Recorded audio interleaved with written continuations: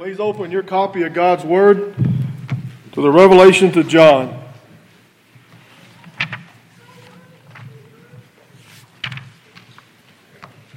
Revelation 3:7 in God's Word says, "And to the angel of the church in Philadelphia write, the words of the Holy One, the true One, who has the key of David, who opens and no one will shut, who shuts and no one opens."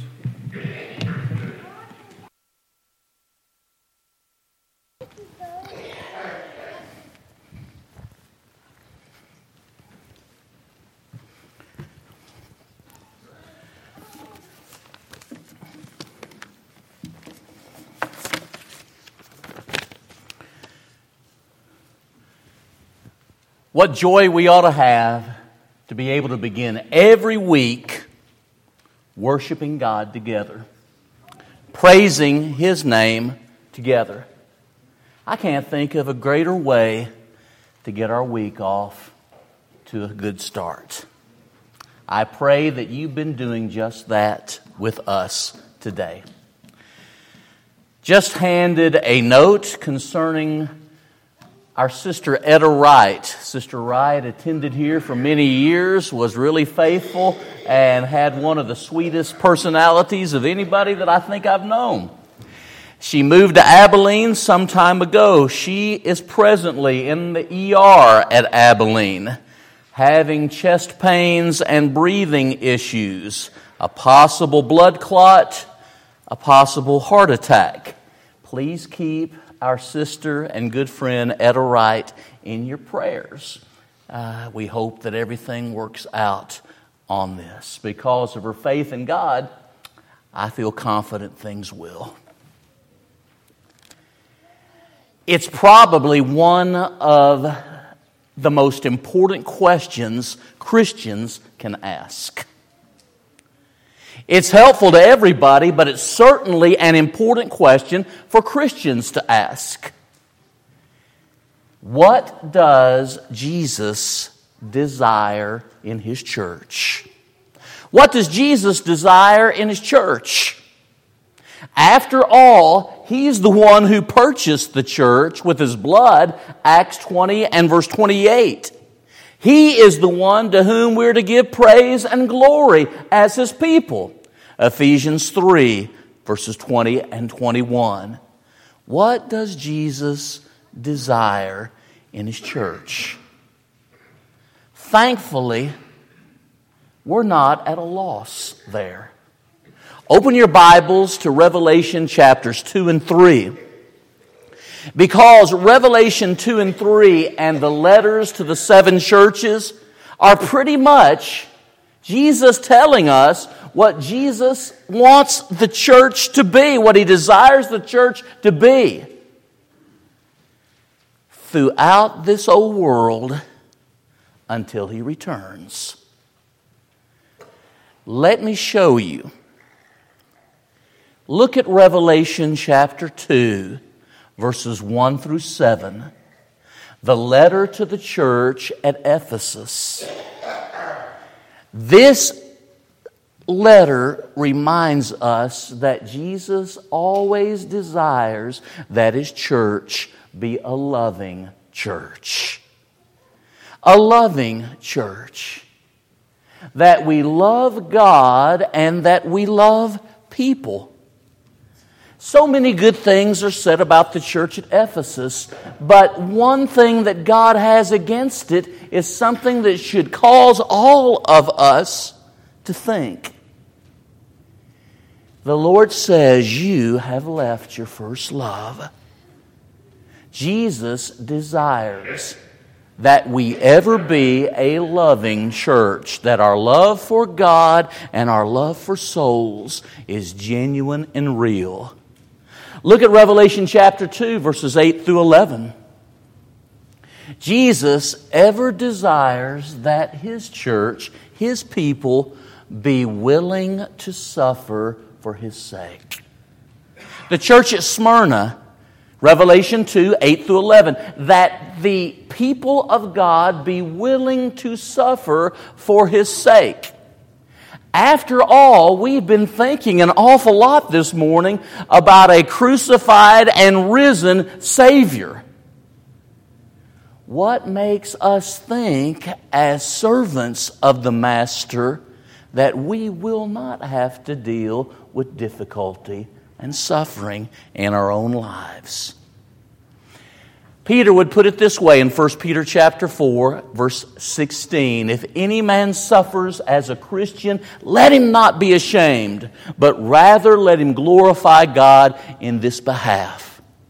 God, Jesus, ever desires that His church be willing to suffer for His sake, because there is a conflict going on with Satan and the world. And sometimes His people will be called upon to suffer. Look, if you will, at Revelation chapter 2. Notice verses 12 through 17. The church at Pergamum. The church at Pergamum.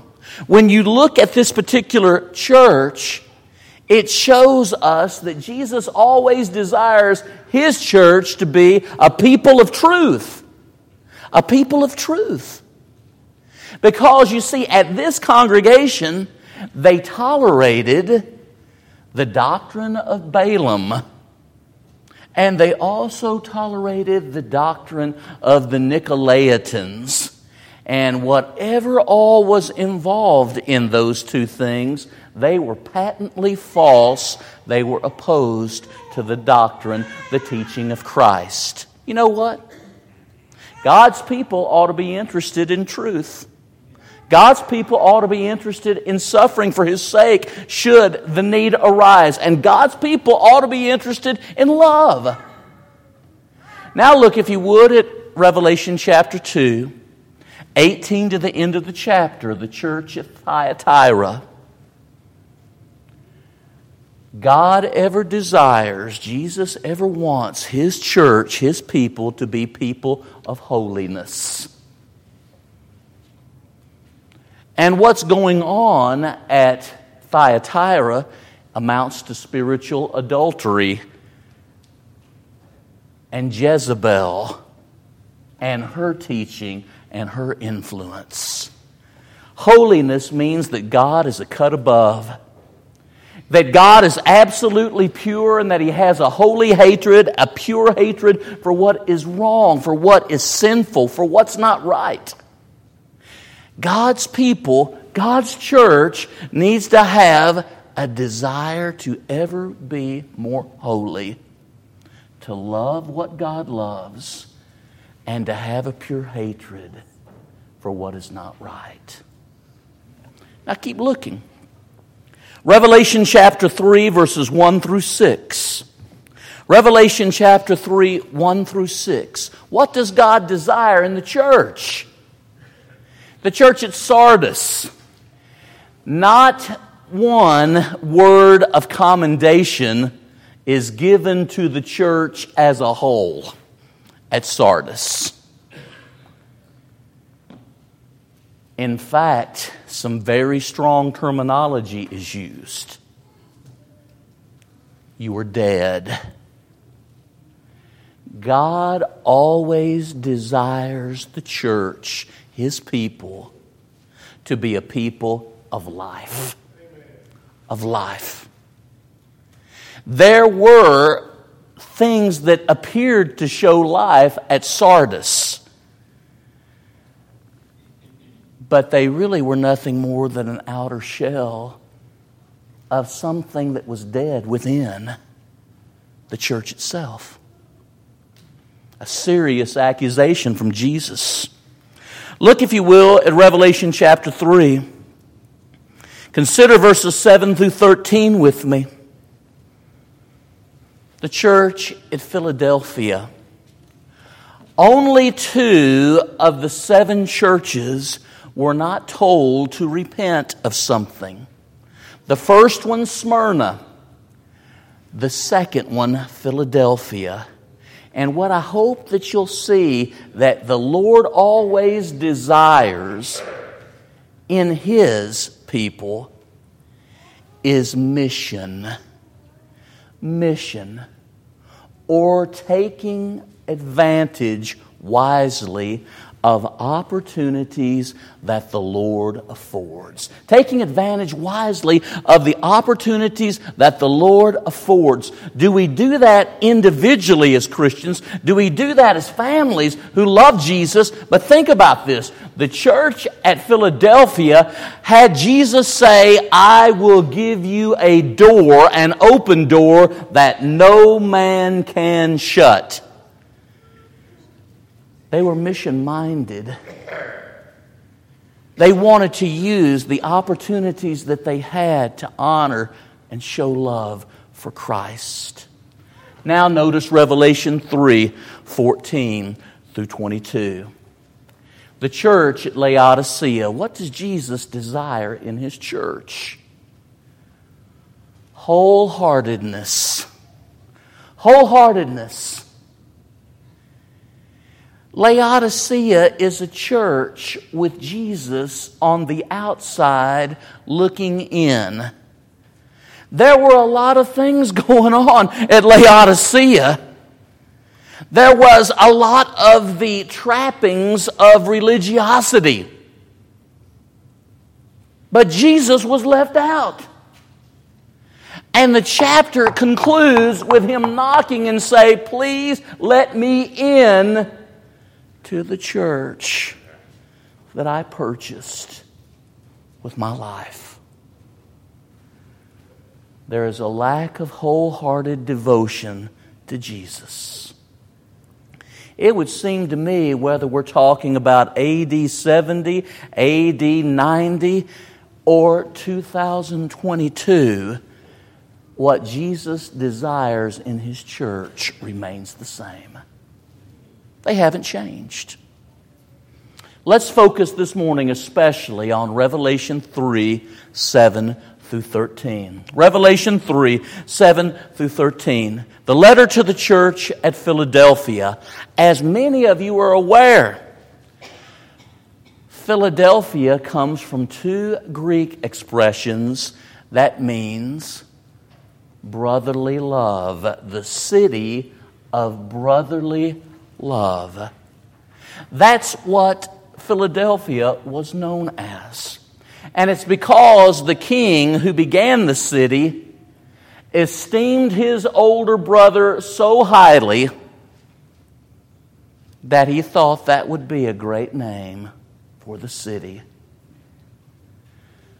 Do we esteem one another highly? When you think of Philadelphia, it was known as the gateway to the east.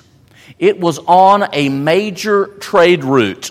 And as a matter of fact, when it was begun hundreds of years ago by the particular king that I've just alluded to, it was begun, the city was started not just to show his affection for his older brother, but to get the Greek language and culture east. To get the Greek language and culture to the east. As a matter of fact, Philadelphia became so good at getting the Greek culture and language to the east, it was called Little Athens. Little Athens. And when you think about Athens, it would be a center of Greek culture and philosophy and education.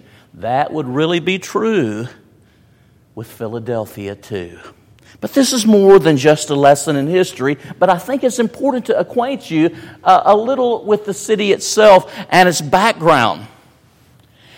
Whenever you study the 7 churches of Asia, one of the things I want you to remember is this: earthquakes.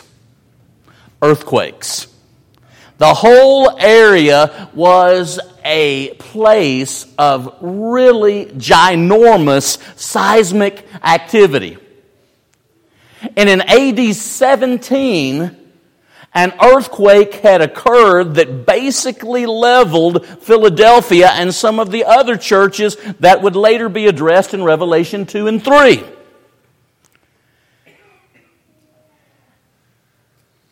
A lot of people would leave the city in the evening and go out to the fertile farmland. You can imagine, because of seismic activity, that the land could be quite fertile.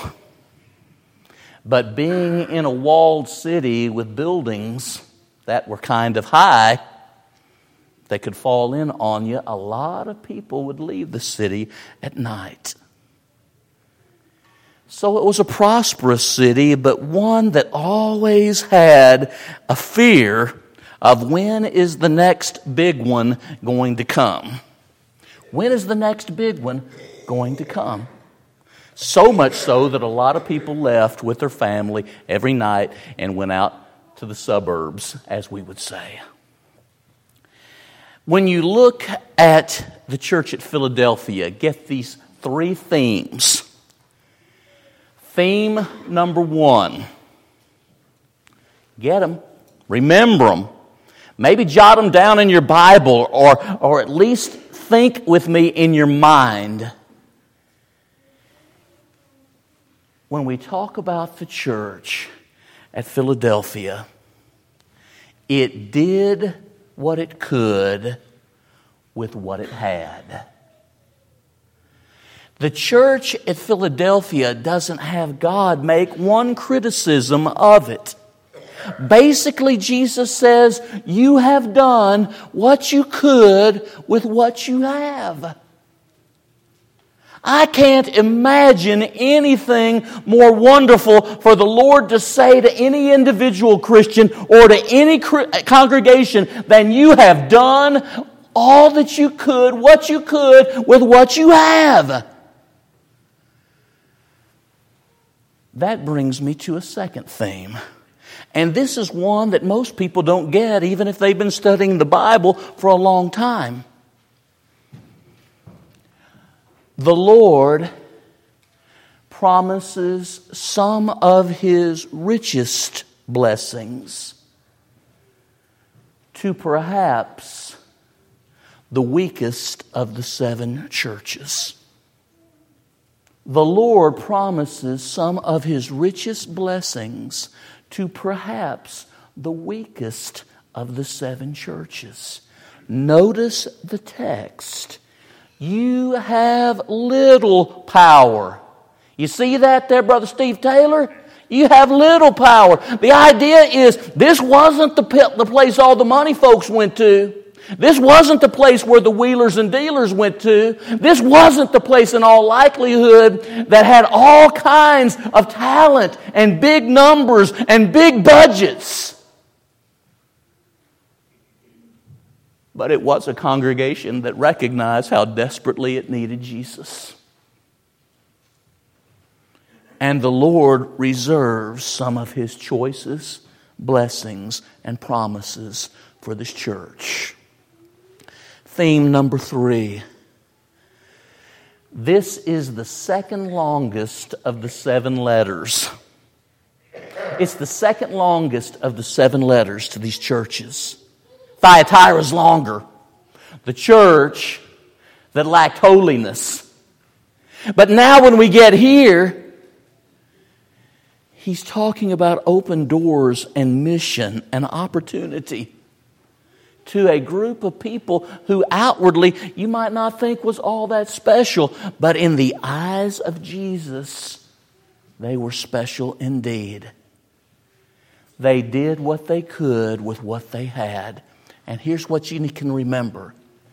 This letter beautifully blends, beautifully balances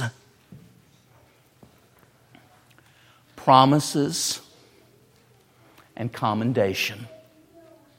It beautifully balances promises and commendation. No word of criticism. It beautifully balances promises and commendation.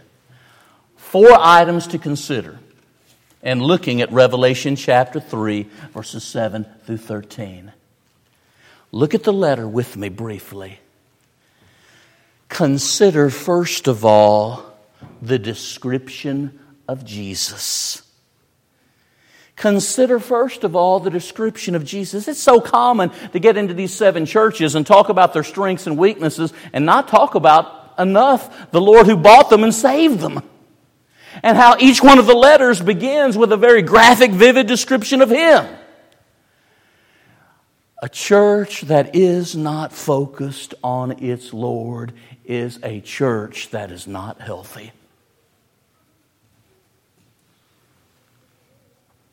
Doesn't matter what else it's doing. Now look at the description of Jesus.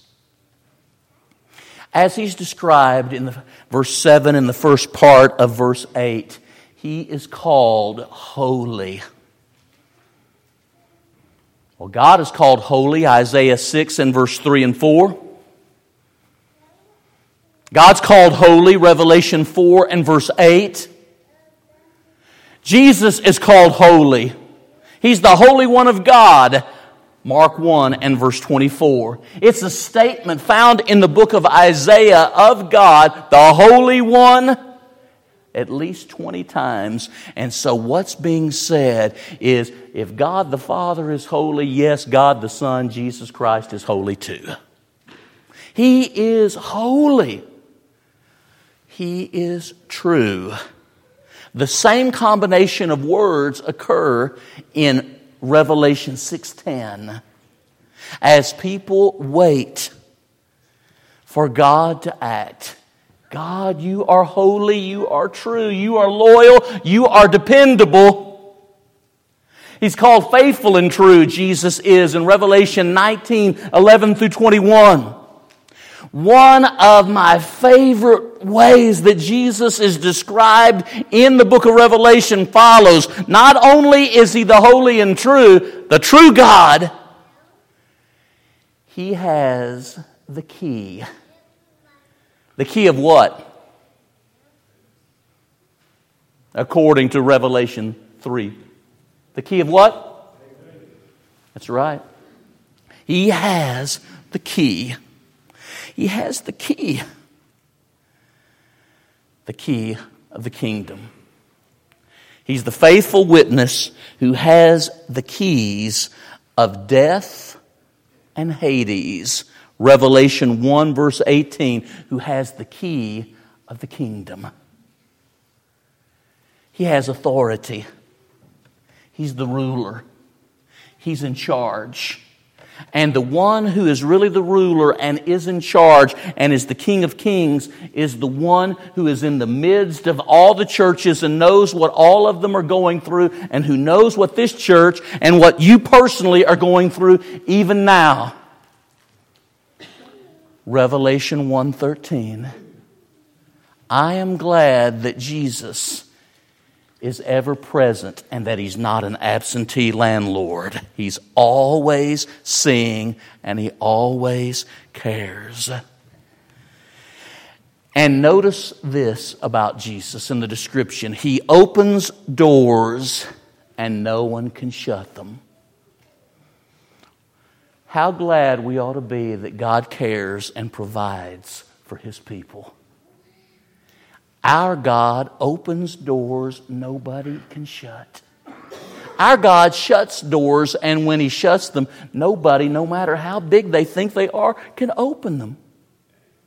It's an expression we use a lot in our lives. It just seemed that there was an open door for me, an opportunity.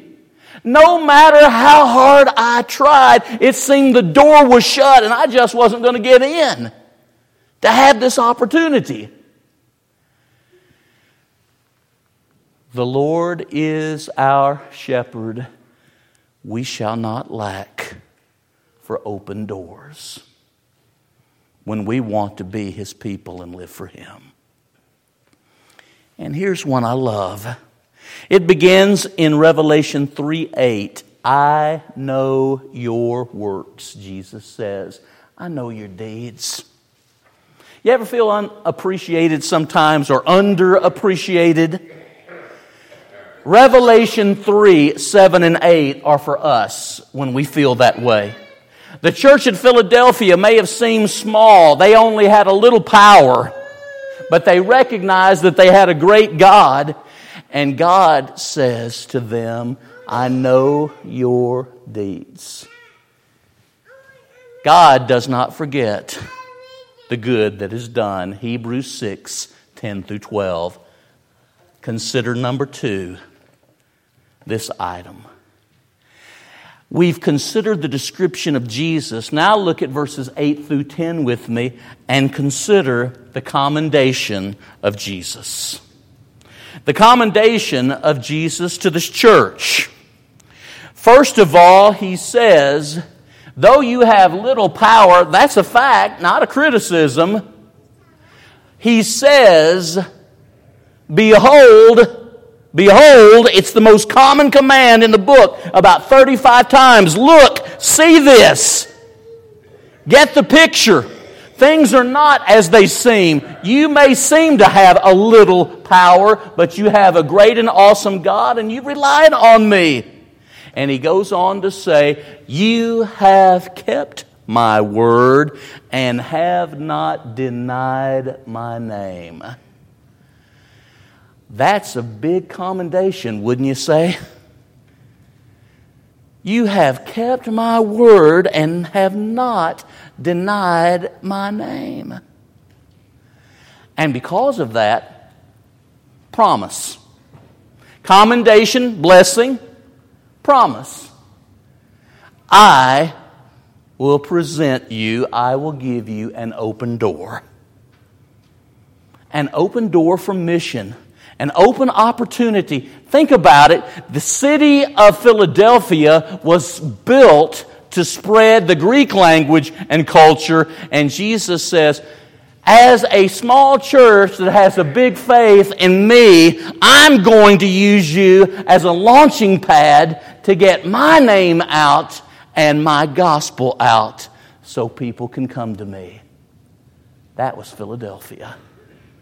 That kind of opportunity. You know what? I wonder today what most churches would do if God said that to them. First of all, I suspect we'd have to pick elders up off of the ground.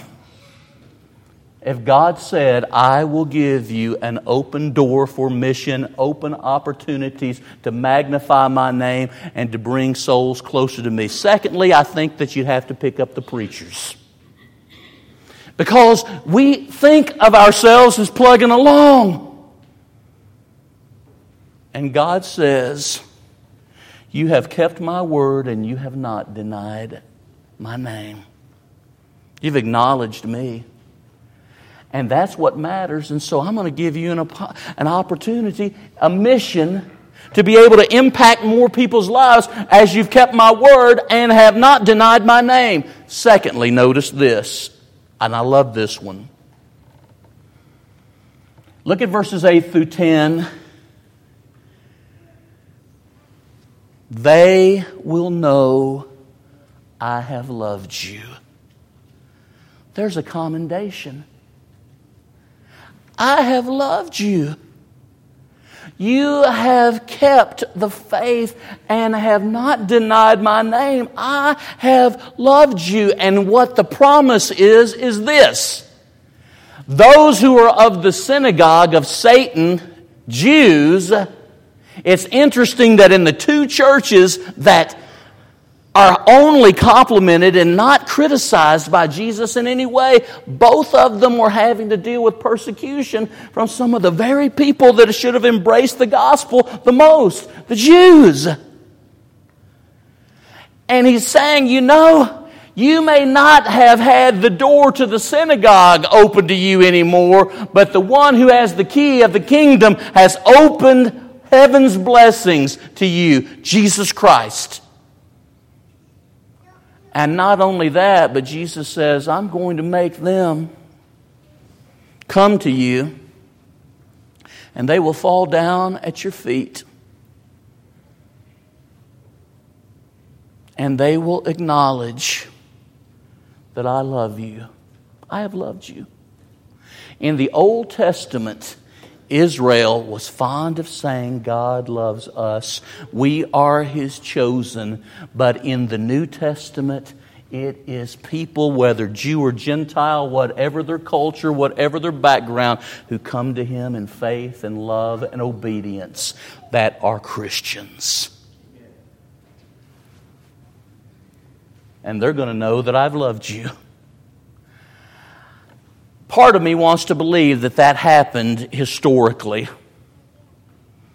that the time came when Jews, part of a synagogue there, realized how wrong they were to persecute Christians and to make life hard for Christians, and they came to believe in the gospel themselves. According to Acts 6 and verse 7, a great company of the priests were obedient to the faith back then. Well, it could happen again with people, surely historically.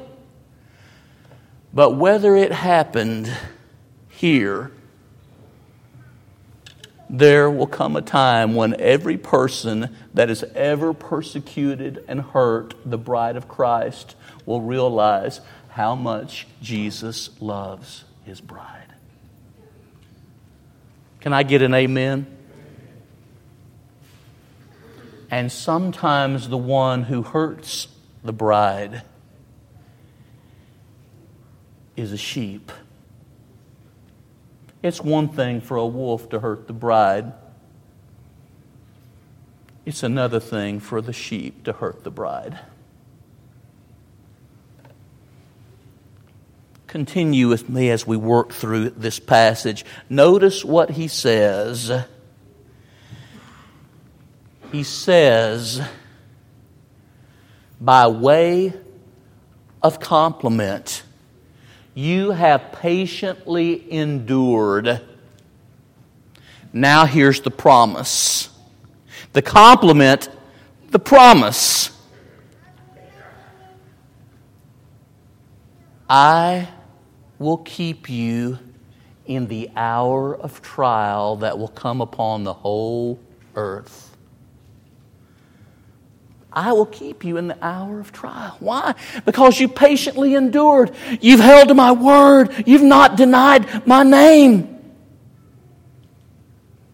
I will keep you in the hour of trial. Now, Kurt, what I want you to understand, brother, that won't make us exempt from trials in life, but it is the assurance that God will see us through every single issue. Every single problem. Christians are not exempted from trial. James 1:2. Count it all joy when you encounter manifold trials. But we are promised that He will see us through those trials and that victory awaits. Blessed is the man that endures temptation. James 1 verse 12. Now notice this thirdly as we move on. Consider the exhortation of the Lord. Look, if you will, at verse 11. Consider the exhortation of the Lord. I am coming soon. In judgment upon those that hurt the bride, I am coming soon to comfort and encourage those who belong to the body of Christ. Much like what I was talking about earlier, this may well have been historical, rooted in history, the events of history. But one thing's for sure, it's rooted in eternal truth. The Lord will come again. And when He comes, He will judge and judge righteously. Everything may not be settled completely to one's satisfaction in this life, but I can assure you He is coming and He will deal with things. The next statement, the exhortation, it's so important to get here. Please mark it in your Bibles, verse 11, because it is the strongest imperative in the entire section, in the entire letter to the Philadelphians. Hold fast to what you have. You have kept the faith. You have not denied my name. You've patiently endured. Hold fast to what you have so that no one take your crown. Don't stop doing what you've been doing, Jesus is saying. Hold on for dear life. And you know what they're thinking? Well, Lord, we don't have much. We don't have a great deal of money. We don't have a great deal of numbers. We don't have a great deal of clout. And the Lord says, what makes you great in my eyes is that you know that and how much you need me. May the church learn today that message. Hold on to what you have so that no one take your crown. Fourth and lastly, consider this item from verse 12. Rich, rich it is. Consider the promise of our Lord. Consider the promise of our Lord. To him that overcomes, to the one that conquers.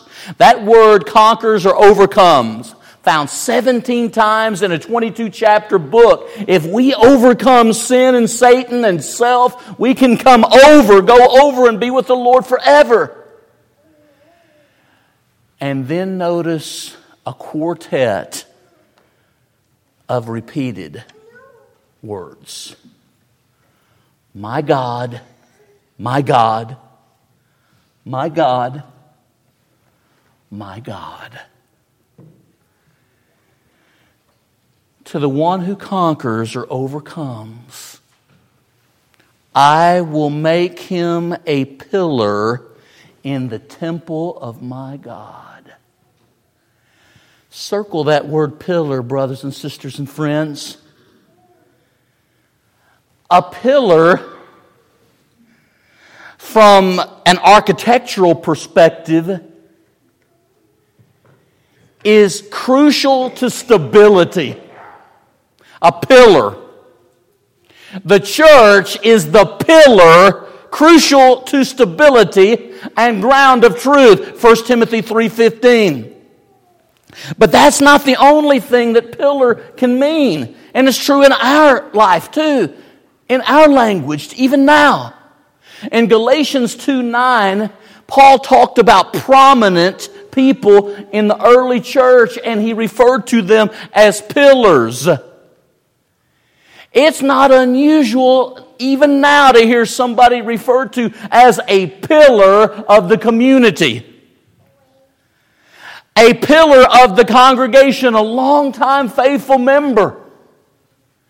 So the word can have to do with prominence, and it can have to do with stability. And God says, I will make you a pillar in the temple of my God. Notice what he goes on to say.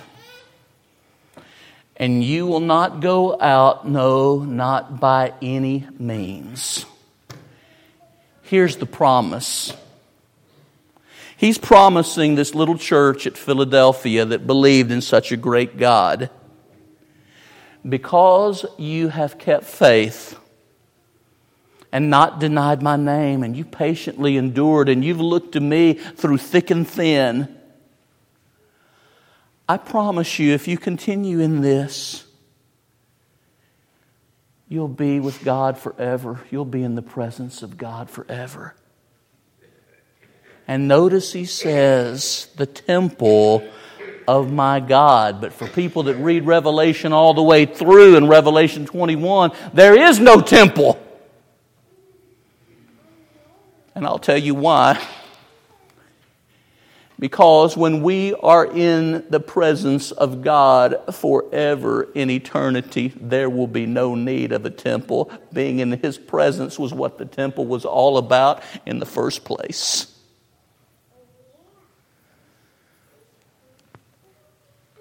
And he goes on to say,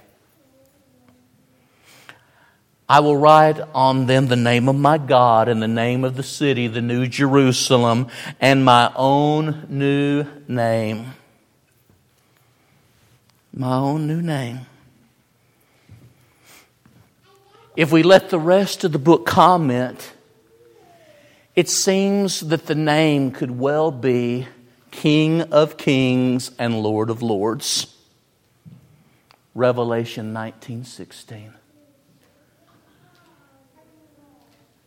To have mine written on me by the King of kings and Lord of lords.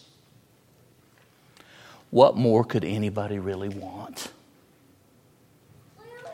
To be in His presence forever. Now think about this. Even on the best of occasions, loved ones leave us. Even on the best of occasions, difficulties arise.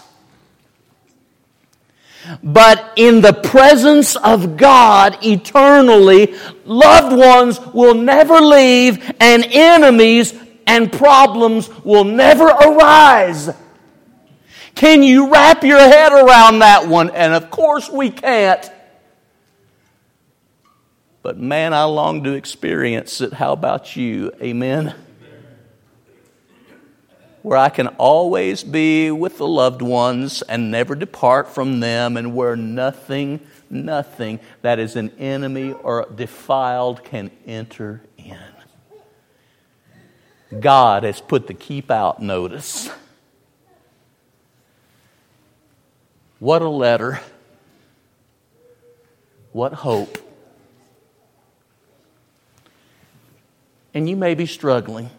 You may be struggling with your health, your life, your job, your family. But I believe with all my heart, every person needs to think hard and long about Christ's letter to the church at Philadelphia. Thank you for listening. We're about to stand and sing our song of encouragement. Can you be willing to admit your own inadequacy? Can you swallow your pride and say, I am little, but He is great. And I need His great salvation made possible through Jesus. Are you washed in the blood of the Lamb? Through faith, repentance, confession, and baptism, one responds to what God has done in Christ. Don't delay responding to Him. He's too great, and we are too needy. Won't you come as we stand and sing?